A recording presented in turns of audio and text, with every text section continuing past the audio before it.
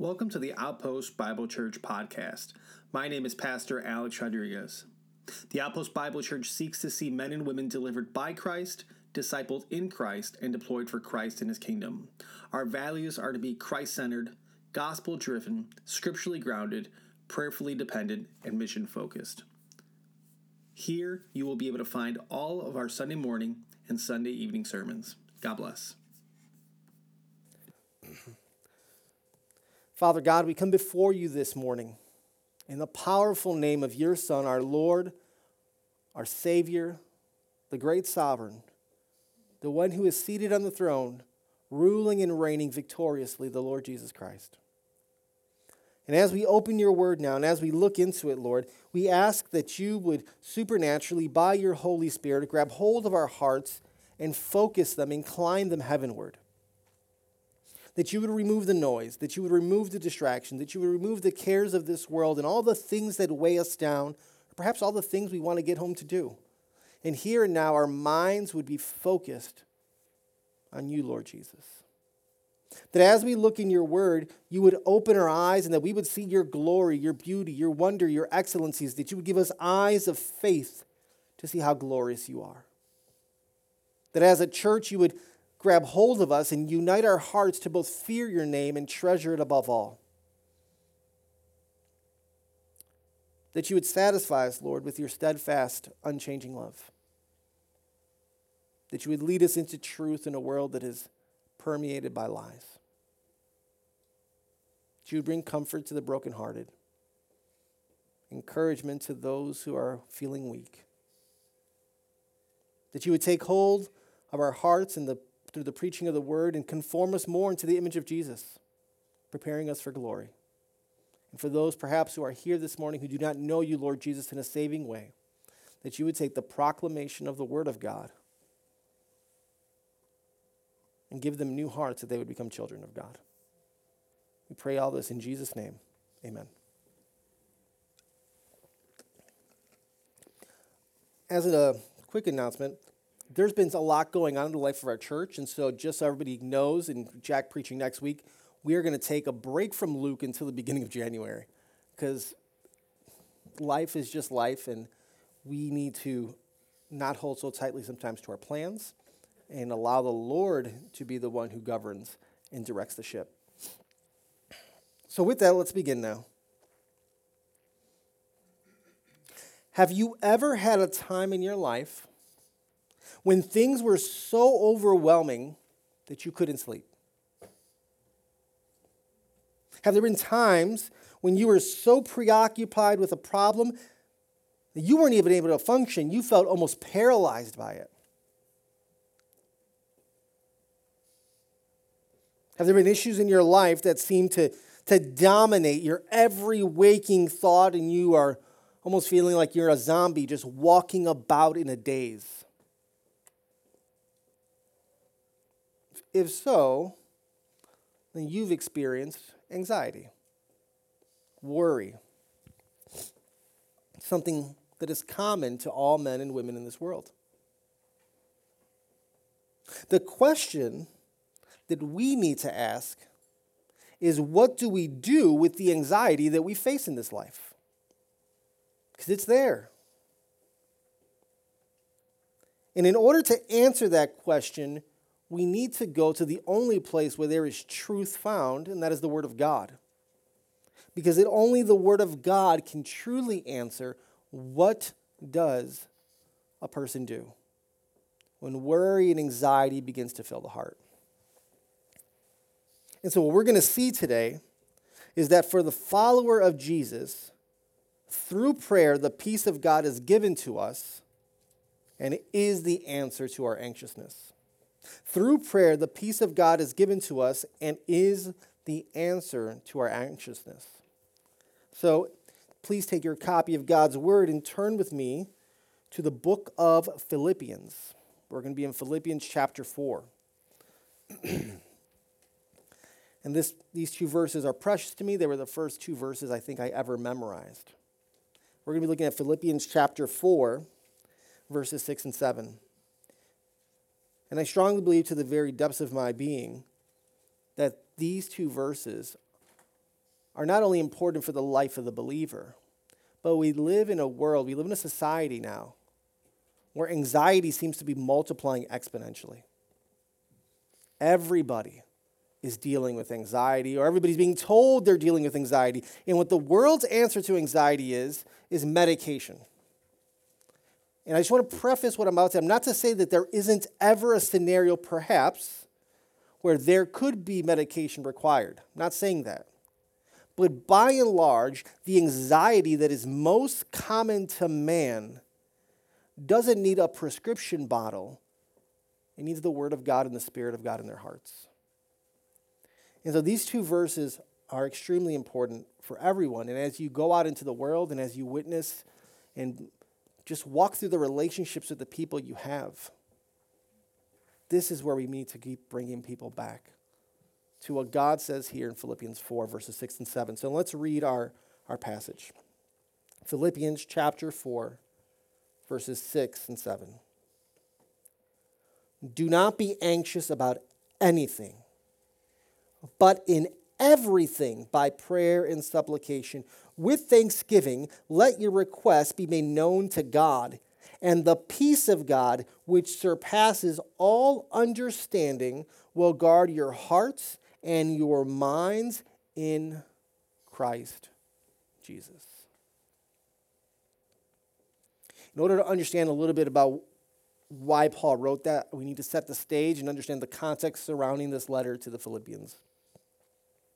The Apostle Paul is writing it from a prison in Rome, and Paul has this letter written for the church in Philippi, which is a precious church to him. You can just, as you read the letter, feel tangibly the love that Paul has for them. And he writes this letter to encourage them. And if you were to read Philippians chapter 1, we would see that Paul's concern is for their continued growth in the faith. And the church in Philippi is a healthy church by and large, but they are facing some challenges. Philippi, this church, is situated in a mini Rome, you could say. And Roman citizenship was a source of great pride in that area. So if you walked through the streets of Philippi, it would ring with Roman language, Roman customs at every corner, Roman fashion throughout the marketplace on display. To live in Philippi was to live in Rome. But as that one phrase goes, Rome has nothing to do with Jerusalem. So the moral fabric of Philippi is at ends with fidelity to Christ. Religiously, Philippi would be considered a melting pot, and the emperors were venerated to this godlike status. A variety of Greek and Roman cults had made their way into Philippi.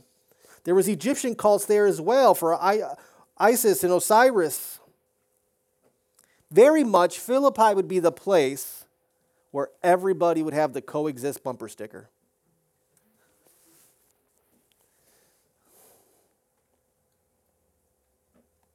All the flags with all the colors would be flying at every corner.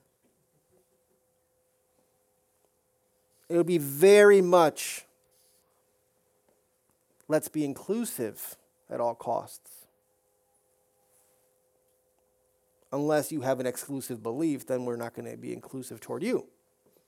So it's very similar to the society that we live in. So if you're a Christian there, and you acknowledge Jesus as divine, and you say that He alone is the one true God, there is going to be a strong tension. You are going to be seen as a bigot, as intolerant, as closed-minded. We've seen the parallels. We're never told specifically what the trials that they faced in Philippi are. But here's what we do read in chapter 1, verses 27 and 28. Only let your manner of life be worthy of the gospel of Christ, so that whether I come and see you or am absent, I may hear that you are standing firm in one spirit, with one mind, striving side by side for the faith of the gospel, and not frightened at anything by your opponents. This is a clear sign to them of of their destruction, but of your salvation, and that from God. So we see Paul encouraging them, hold the line, be faithful. Don't be bullied. Don't get scared. For as you stay true to Christ, it will be a witness to those who are telling you to compromise. That's the sermon right there, we could say. If we think about it, that's what we need to be hearing. So the church in Philippi, these are a people that would have been tempted to be consumed by worry and by anxiousness. And so this is why Paul tells them here at the end of his letter, don't be anxious about anything. All that stuff happening outside, it's just noise. Don't let it work. Don't let it fill your heart.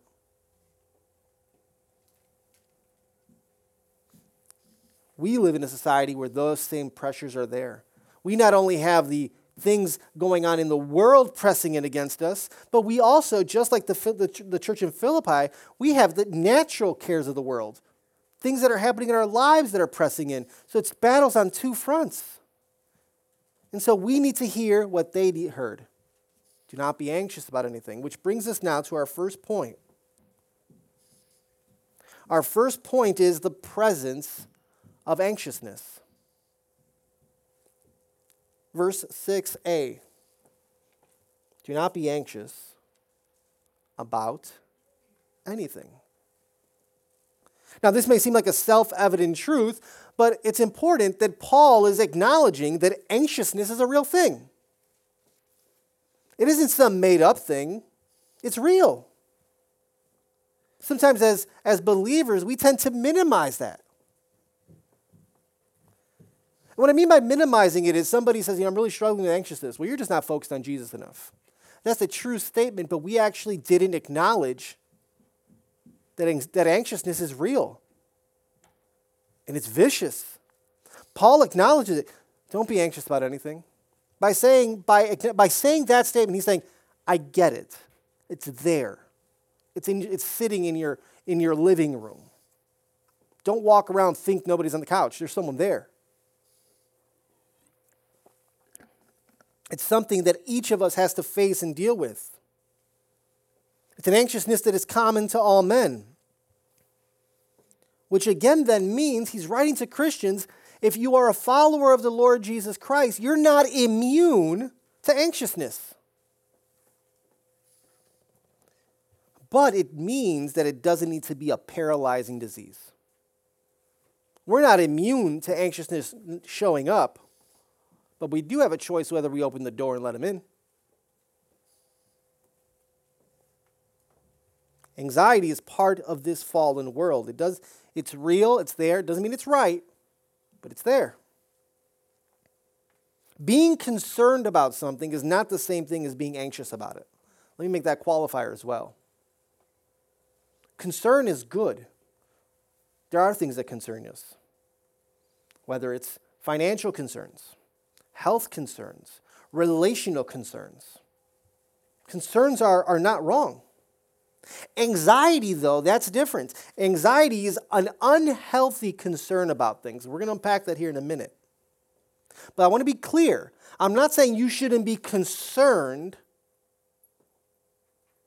What I'm saying is that not what I'm saying, what God is saying in His Word, it's not saying that it's wrong to be concerned. What God is declaring in His Word is that you shouldn't be filled with anxiousness. So what do we mean when He says here, do not be anxious about anything? What does that word anxious even mean? Well, if you were to look at the original languages, all it means is to be concerned about a thing.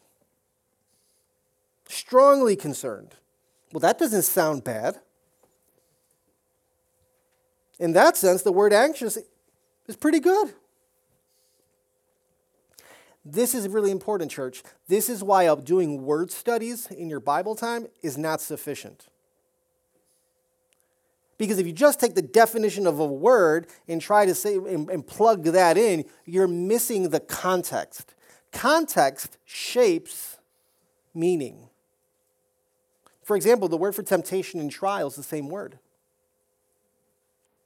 in the original languages. So we need the context to help us understand what's going on here. Is this a test from the Lord or a trial from Satan? So here, do not be anxious about anything. Paul is using it in a negative sense. What he's trying to say here is it means to be focused on the cares of life to the extent that it's disturbing your ability to live faithfully before the Lord. You are so weighed down by your circumstances that that's all you see. Anxiousness is to worry. Every homeschool family probably owns a copy of the 1828 Webster's Dictionary. Big, huge, green dictionary. It's the standard because the dictionaries today are perverting English language. Listen to what the word worry is defined by in the 1828 Webster's, which is a synonym for anxiety. It means to fatigue, to harass with labor, to harass by pursuit and barking, as dogs worry sheep, to tear, to mangle with the teeth, to vex, to persecute brutally. That's what anxiousness does. It's that barking dog harassing sheep, even though the sheep are in the pen and the shepherd has the staff. It seeks to rip you apart and leave you for dead. It seeks to brutally persecute you. Anxiousness is a cruel master. And the only reason it is a master over a believer is because we submit to its yoke. Because we have been freed from that. Now he says, do not be anxious about anything. Literally, it means do not be anxious, not even one thing.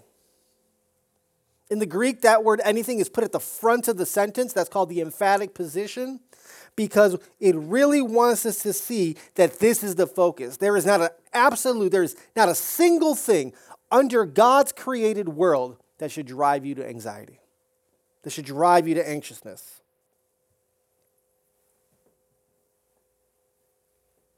I don't want us to gloss over that. Paul is saying there is nothing that should keep us in a state of anxiousness. We may trip and fall into the ditch of anxiousness, but we need to get ourselves right out. So often we trip and fall into the ditch of anxiousness, and then we just sit there whining and holding ourselves. I fell. Get up, get out by the strength of the Lord.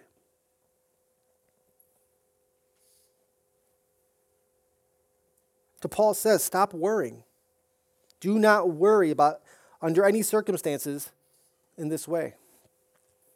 The Lord Jesus gives us a beautiful framework to understand the biblical definition of anxiousness. Turn to Matthew chapter 6.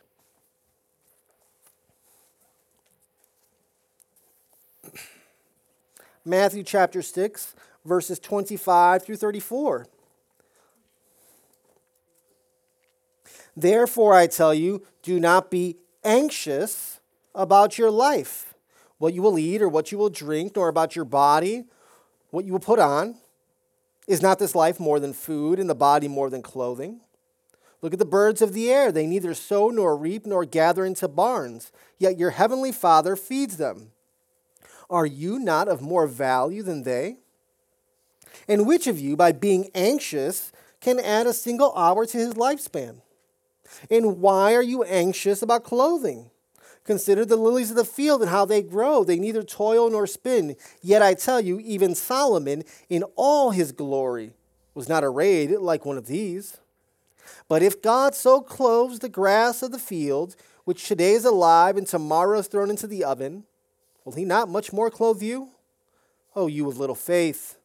Therefore, do not be anxious, saying, what shall we eat? Or what shall we drink? Or what shall we wear? For the Gentiles seek after these things, and your heavenly Father knows that you need them all. But seek first the kingdom of God and his righteousness, and these things will be added to you. Therefore, do not be anxious about tomorrow, for tomorrow will be anxious for itself. Sufficient for the day is its own trouble. In that passage we just read, there are a variety of circumstances that could cause the follower of Jesus to worry, to be anxious. Food, clothing, shelter. It's not like it is today. They're not stopping out at Walmart of Bethlehem and getting stuff. It wasn't like that. Winter's coming, you might have only one coat back then. So there's plenty there to have them worry, to have them anxious, to have them questioning, doubting. Circumstances that are pressing in where people are going to say, what am I going to do? Those questions are nothing new. The same questions you ask in those moments of crisis where worry, anxiousness, what am I going to do? What am I going to do? What am I going to do? That's not new. But what Paul makes clear, and what this passage in Matthew 6, our Lord Jesus makes clear, is that when those thoughts begin to fill your head, when they begin to fill your heart, you don't let them take root. The Apostle Peter jumps in on the anxiousness conversation, which would be fitting. Peter always seems to jump in conversations. 1 Peter chapter 5, verses 6 and 7. Humble yourselves, therefore, under the mighty hand of God, so that at the proper time he may exalt you. Here it is, casting all your anxieties on him, because he cares for you. Our Lord Jesus has broad shoulders. He can carry your anxieties. Now, all that sounds good, but we're people. We battle with the flesh. If you're like me, I ask lots of questions. All right, Paul, I hear you and it sounds good, but how can you tell me to not be anxious about anything? I could even accept don't be anxious about most things. But you're saying don't be anxious about anything at all? Like, at all? The reason Paul could say that is this, church. Anxiousness is when you see your circumstances as bigger and more powerful than your God. Anxiousness is when you see your circumstances as bigger and more powerful than your God. Anxiousness is what happens when we don't know or we forget who God is. Let's just run through a quick bio here of who God is.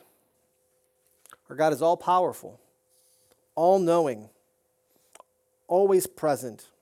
He's faithful. He's loving. He's righteous. He's holy. He's truth. He's wisdom. He's good.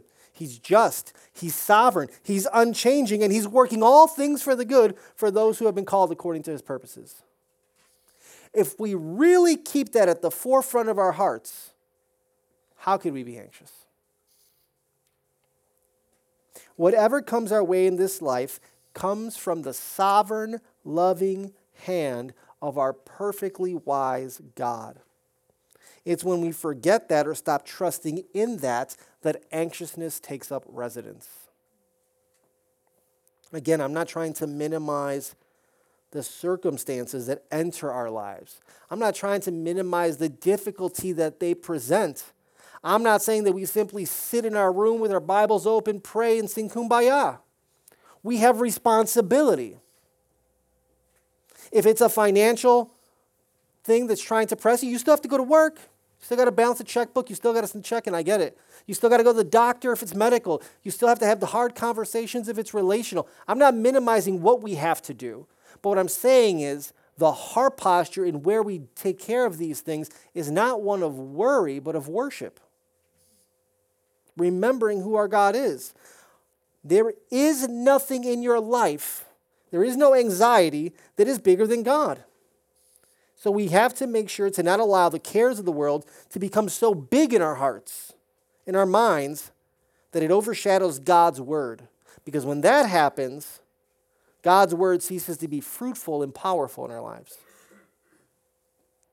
A lot of times, anxiousness and the worry is like the little child who left some clothes thrown on a chair and at night it casts this big shadow and they think it's a monster. And they deceive themselves into thinking there's this big monster, this big thing. When you turn the light on, you see the truth. I just didn't put my clothes away. So often the anxiousness in our hearts, Tony's laughing, maybe not just kids. So often we don't turn the light of God's word on. And so these things appear bigger and more scary than they really are. But when we flip the switch of God's word and we see them by truth, we recognize there's nothing there that really needs to worry us. Don't allow God's word to become unfruitful in your life because you're focused on the circumstances that want to lead you to worry and anxiousness. Now, this command, Paul didn't say, don't be anxious about anything and just stop there. It leads to something else. He tells us in verse 6, do not be anxious about anything, but in everything by prayer. That's the key, church. Paul's not just saying, don't be anxious about anything, positive thinking, just think the right thoughts and you'll be good. No, you take it to the Lord. In everything you go to prayer. Anxiousness is carrying a burden that God never intended you to bear. And prayer is what gives you the power to be free from the anxiety. So this brings us to our second point, the power of prayer. Point number 2, the power of prayer. The first point was the presence of anxiousness. But in everything, by prayer. How do you combat? Because anxiousness, that anxiety, it's there. You got to look at it like an enemy. This is combat. Anxiety wants to pull you away from the Lord, pull you into your sin.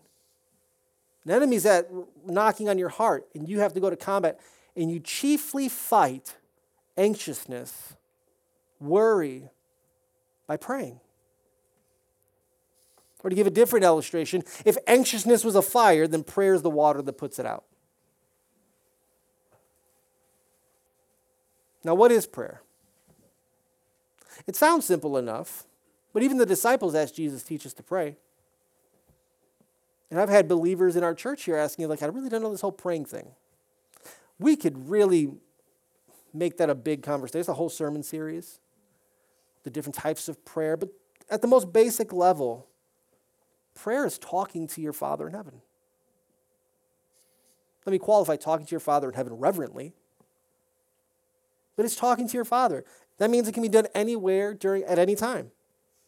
It can be done as an individual. It can be done as corporately as we gather. It can be done out loud. It can be done in your head. You don't need to go to temples. You don't need to go to churches to pray. You have access to God anywhere, all the time, because of what Jesus Christ did. Prayer is a gift of the gospel. God is available to you 24/7, 365. Unlike us, he never hits the ignore button on your phone call. You have access to talk to your Father in heaven always. You wake up at 3 a.m. in a cold sweat because that thing is worrying you. Guess what? He's not sleeping. You talk to him. Something at work, a bomb just went off at work. What am I going to do? You're on your way. You're walking to that boardroom, that meeting. What am I going to do? The email just came in. Go to prayer right then. He's available. Don't overcomplicate prayer.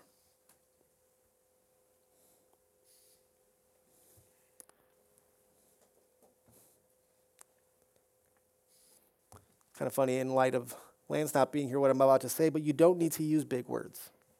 He's not against them, but you don't need to use big, fancy words. Let the little children come to me, Jesus said. Come with the faith of a child.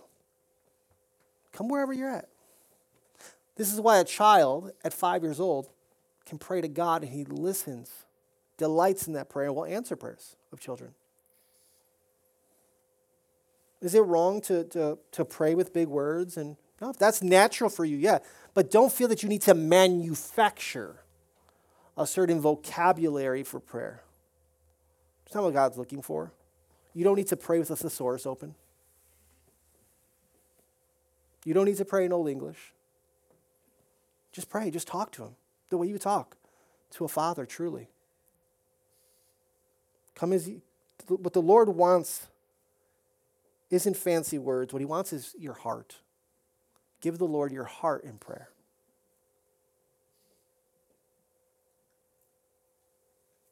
Through the life, death, burial, and resurrection of our Lord Jesus, not only did we receive forgiveness, not only are we justified and all those other adopted, all these things, but the veil was torn from the top down.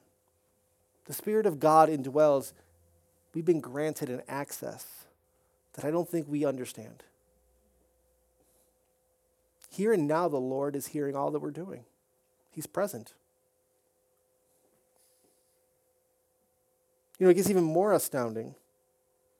Not only is prayer a gift of the gospel, but I don't know if you ever thought about it, you were saved to pray. Listen to Hebrews chapter 4. Hebrews chapter 4, verse 16 says, "Let us then with confidence draw near to the throne of grace, that we may receive mercy and find grace to help in time of need." You were saved to do that very thing. God simply didn't save you to be forgiven. God didn't save you to be justified. God didn't save you to have a really great theological library and read lots of books. God saved you that you would come to the throne of grace, that you would cry out to him, that you would pray. It's not a stretch to say, show me your prayer life and I'll show you the strength and size of your faith. And a Christian that doesn't pray needs to ask themselves, am I really a Christian? I'm not saying we don't have seasons where we struggle. And I'm not saying that we're supposed to, some people are just prayer warriors. They're always in it. That's not what I'm saying either. Don't judge yourself by the person to your left or right. But are you a person who seeks to speak to your Father in heaven? Because you were saved for it. There's an invitation there to draw near to the throne of grace.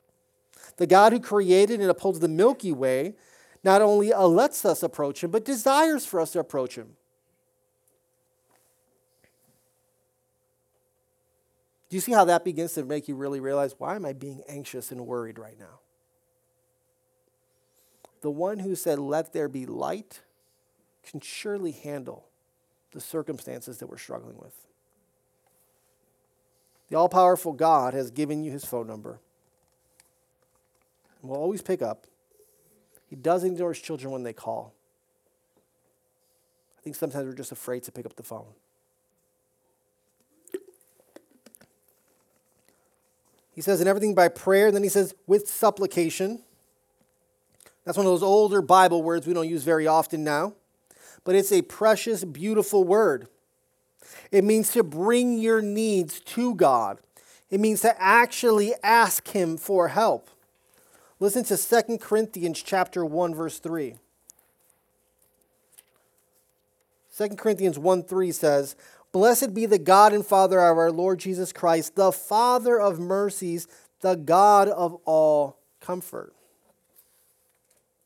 So we come and we bring our requests because that is who he is. He is a merciful, comforting God. That's going to require humility.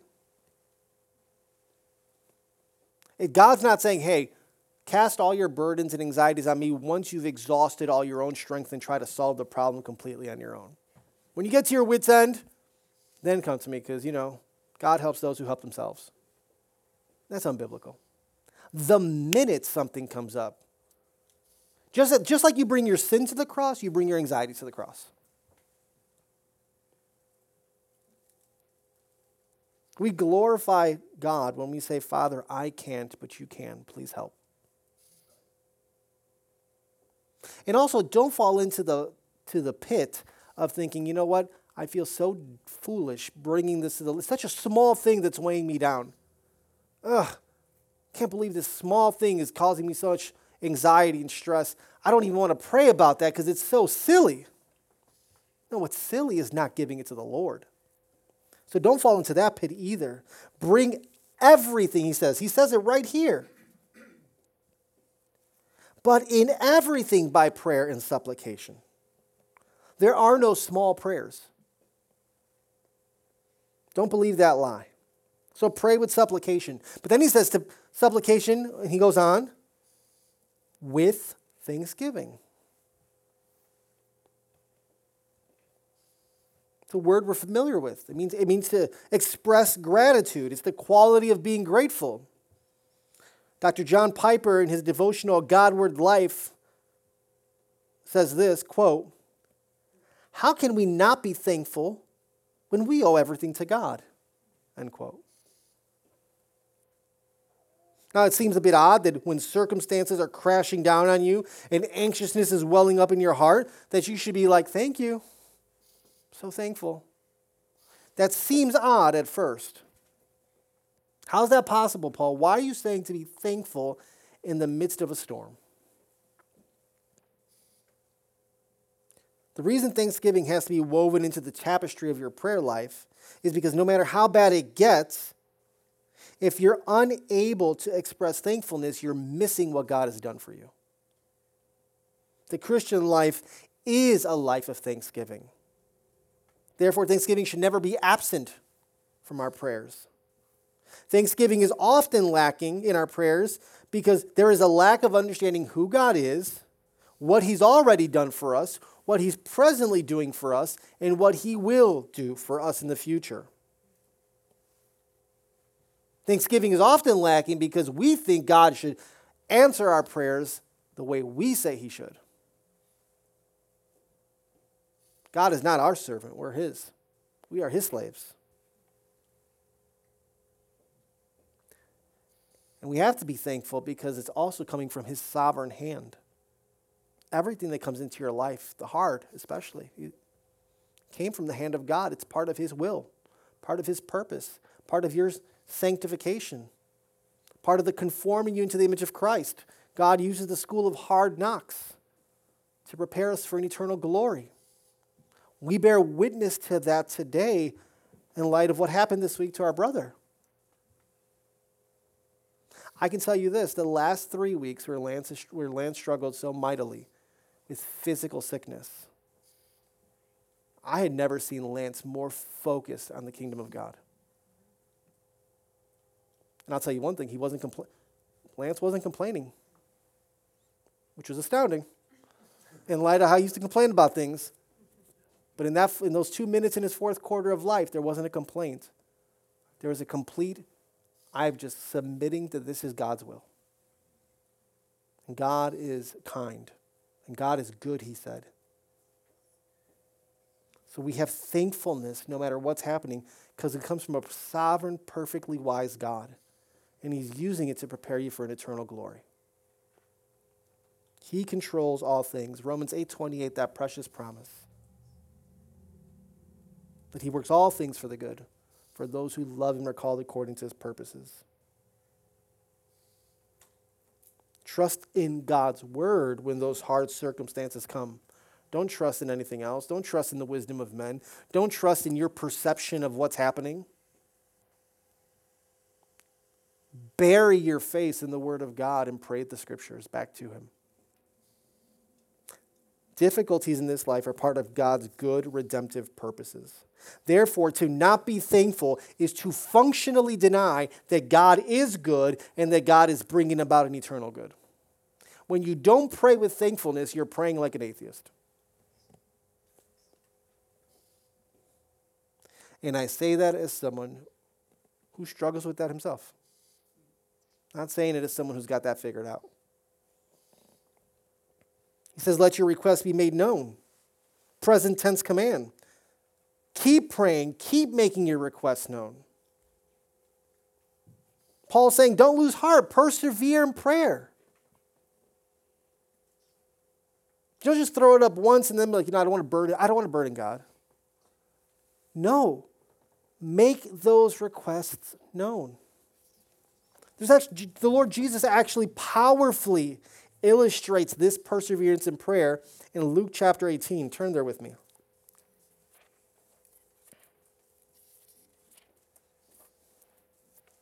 It's the parable of the persistent widow. Luke chapter 18, verses 1 through 6. And he, speaking of Jesus, told them a parable to the effect that they ought always to pray and not lose heart. He said, in a certain city there was a judge who neither feared God nor respected man. And there was a widow in that city who kept coming to him saying, give me justice against my adversary. For a while he refused, but afterward he said to himself, though I neither fear God nor respect man, yet because this widow keeps bothering me, I will give her justice so that she will not beat me down by her continual coming. The Lord said, hear what the unrighteous judge says. We must persist in prayer in such a manner.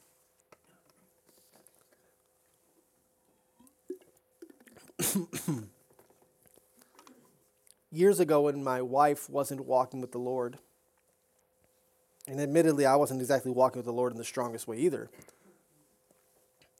I was living in this really old, rundown home and didn't have TV, just had an old radio. And the only station that would come up was Moody Radio. Mom had a good laugh back then on that. And I think it was Dr. Tony Evans who just said, hey, here's this prayer challenge. For 28 days straight, just pray for that person you want to come to faith. I was like, well, I'm pray for Margaret. I was praying and praying multiple times throughout the day. I took him at his word. You know what Dr. Evans said. Prayed. And what would you know? All of a sudden, Margaret and I started having conversations about Jesus. I'm not going to say God always answers in a 28-day period. I'm not saying that's a formula. What I'm saying is that when we persist in prayer, what we're evidencing first is that the truthfulness of our petition. And secondly, we're trusting that God will act accordingly to his will. God saved my wife. I was praying repeatedly during that time for my father to come to faith. The Lord saved my father. You want to know if you really want something? Persist in prayer. Well, can you persist in prayer for that thing? Christmas is rolling around. How many kids are like, I want this for Christmas. I want that for Christmas. I just want it so bad. Then you give it to them like 48 hours later, they're not playing with it anymore. Right? They were enticed by what it is, but it wasn't a deep desire of the heart necessarily. So often we're like little kids. We want this thing. We throw it up. But will you persist in prayer? Will you keep making your requests known to God? Do you have the faith that God is listening, that God will act according to his will and for your good? God is sovereign and has determined to work in and through the prayers of his people. Our circumstances will either make us anxious or thankful. Your view of God determines which one you fall into. Which brings me to an important point when it's prayer. You have to pray by faith. Prayer is not a recipe. It's not a mechanism, right? It's not a gumball machine. I put the quarter of prayer in, turn the knob, and the answer comes out. We have to be praying in faith to God. He is the object of our faith. So often people think prayer is this magical thing. It's not a magical spell. The power isn't in prayer. The power is in God. Prayer is the means by which we communicate to him. So we must pray in faith. A man who mentored me once said, quote, prayer is taking your troubles to God. Faith is leaving them there, end quote.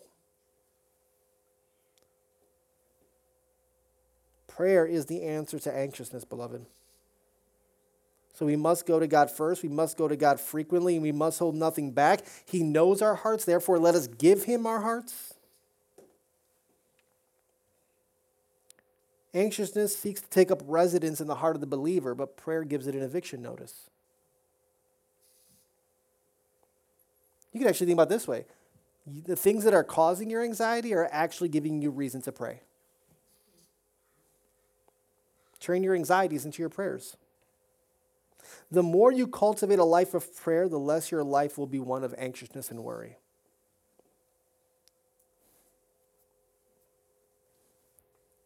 We still need to look at verse 7. Point number 3, the presence of peace.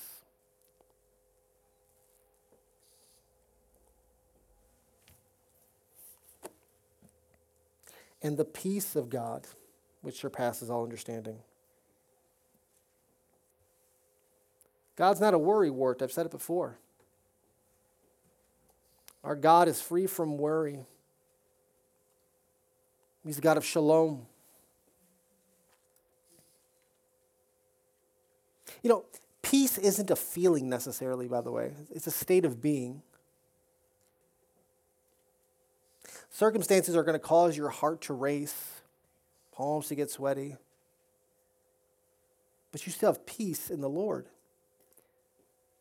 The sovereign God is always at peace, never wringing his hands. He's never pacing the hallways of heaven. He's never biting his nails or restlessly shaking his leg.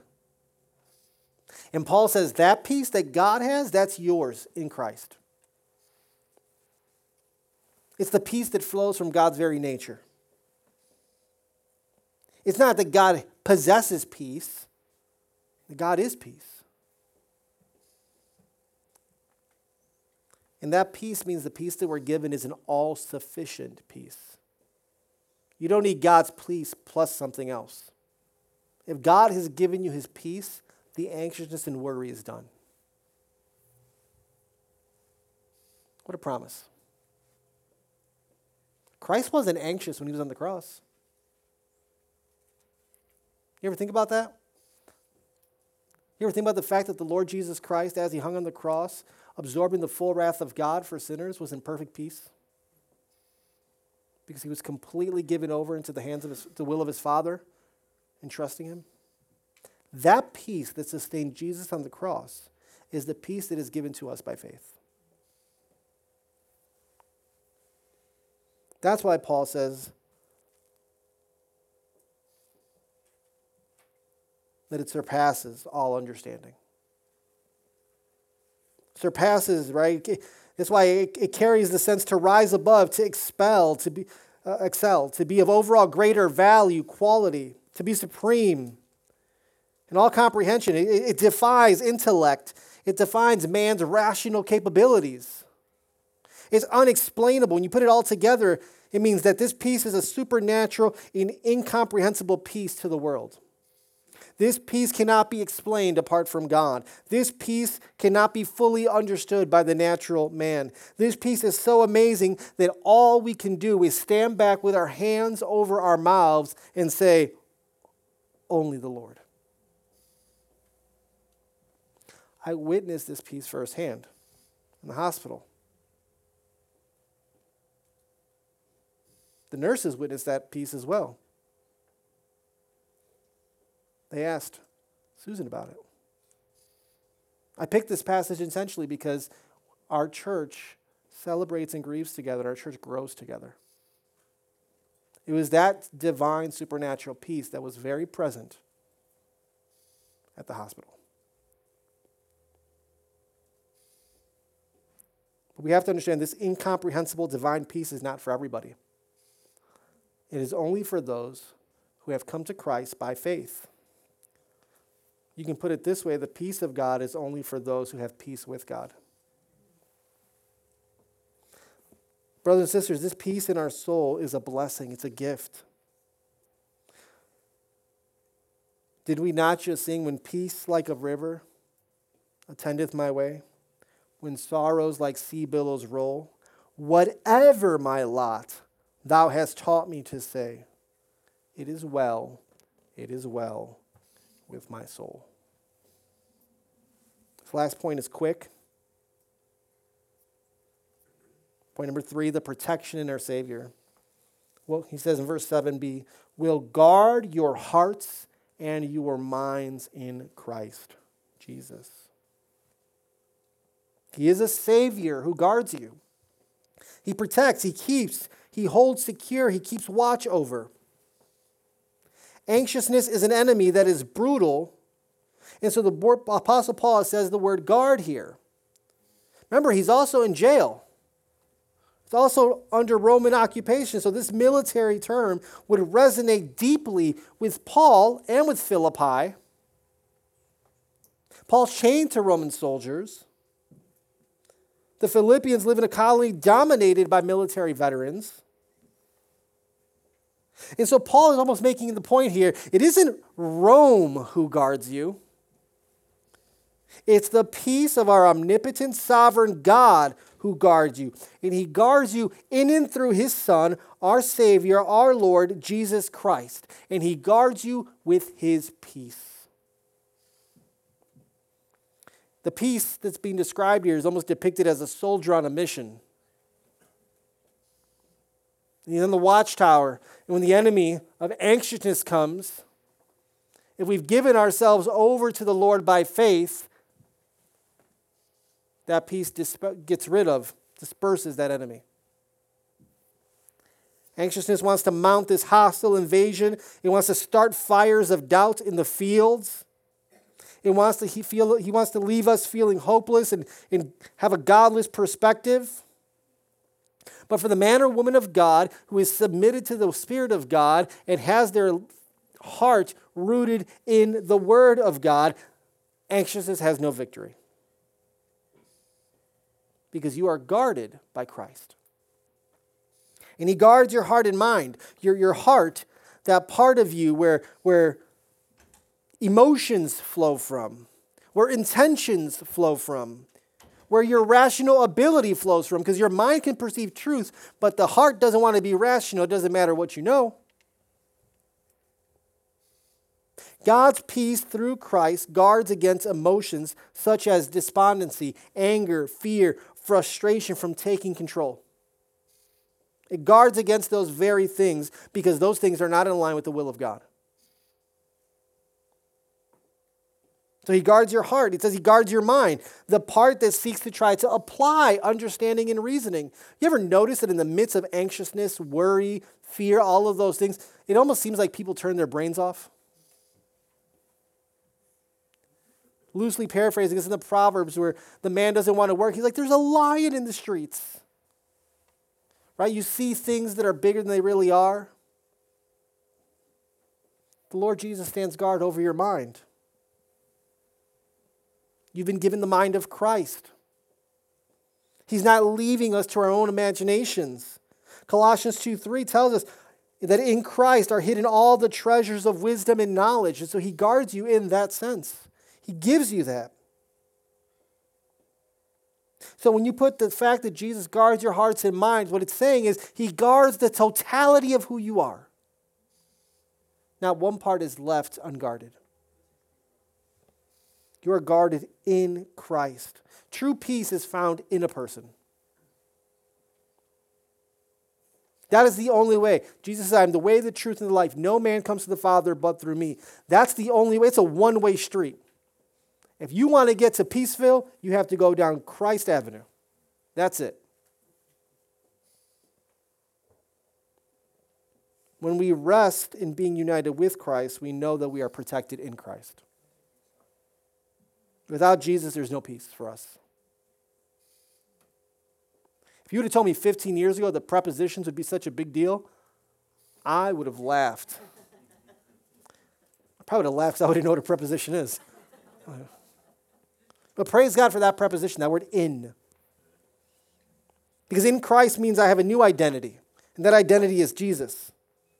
You and I are no longer characterized by imperfections. You're hidden in Him, in the person of Christ. When God the Father looks down on you, He doesn't see your failures, your fears, your worries, your anxieties. What does He see? He sees the perfect righteousness of His Son, and He gives that perfect love He has for the Son to you. Because in Christ, your relationship is restored. The world we live in tries to offer all these approaches to peace. It's interesting. With the plethora, the buffet tables of solutions they have, it's one of the most anxious times in human history. Suicide's on the rise.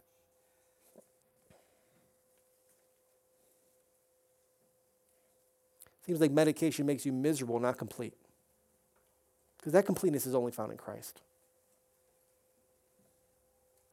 So no matter what you're facing, when you run to God in faith-filled prayer, when you pour out your needs to Him, when you are thankful for what you're experiencing, when you rest in who Christ is and what He's done for you, then the very peace of God is poured into your life, and you are protected by it. You know, one of the things that I love since becoming a pastor here at the Outpost is that I see ourselves to be a praying church. Now, we can always be praying more, and we need to figure out, now that we have a building, how to get the prayer meeting back. But we are a praying church. It's one of the things that defines us.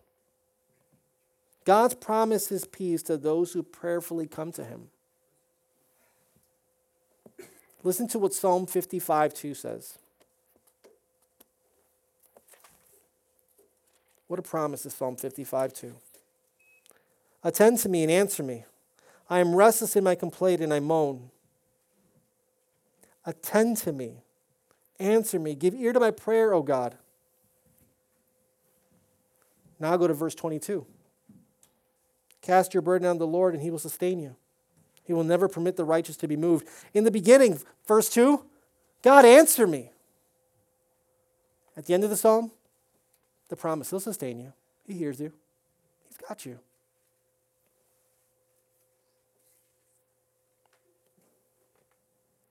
Let me close by saying this. We've opened the Word of God, and God has declared to us that if we are followers in the Lord Jesus Christ, he stands ready to remove our anxiousness by giving us his peace through prayer. But if you're sitting here today and you have not trusted in the Lord Jesus Christ for the forgiveness of sins, then that peace isn't available to you. But it doesn't have to be that way.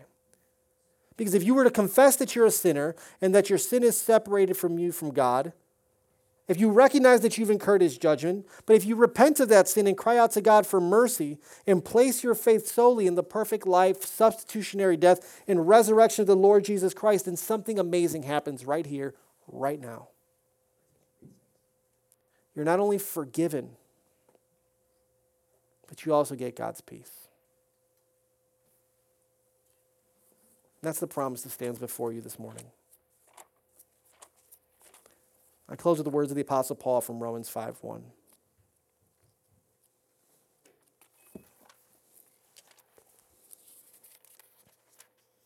Therefore, since we have been justified by faith, we have peace with God through our Lord Jesus Christ. Let's pray. Father God, we come before you now thanking you that in a world that seeks to swallow us up with worry and fear and anxiousness, you have told us, don't be anxious about anything. Come to me in prayer. Come to me with prayers of thanksgiving. And through my Son, I will give you peace and I will guard your heart and mind. Thank you, Lord, for caring so deeply. Thank you for the gift of prayer. Thank you that in the midst of the world feeling sometimes like it's falling apart, we know the world doesn't fall apart because you are the God who holds it together. I pray for all who are today struggling with worry, fear, anxiety. Comfort them by your peace, Lord. That peace found through faith in Christ. For those here today, Lord, who don't know you, here and now I pray by faith, by hope. Holy Spirit, reach deep within to their very hearts. Make them miserable over their sin. And have them flee, run with reckless abandon to the cross by which that burden can be dropped, forgiveness can be found, love can be received, and peace can fill. It's in Jesus' name we pray. Amen.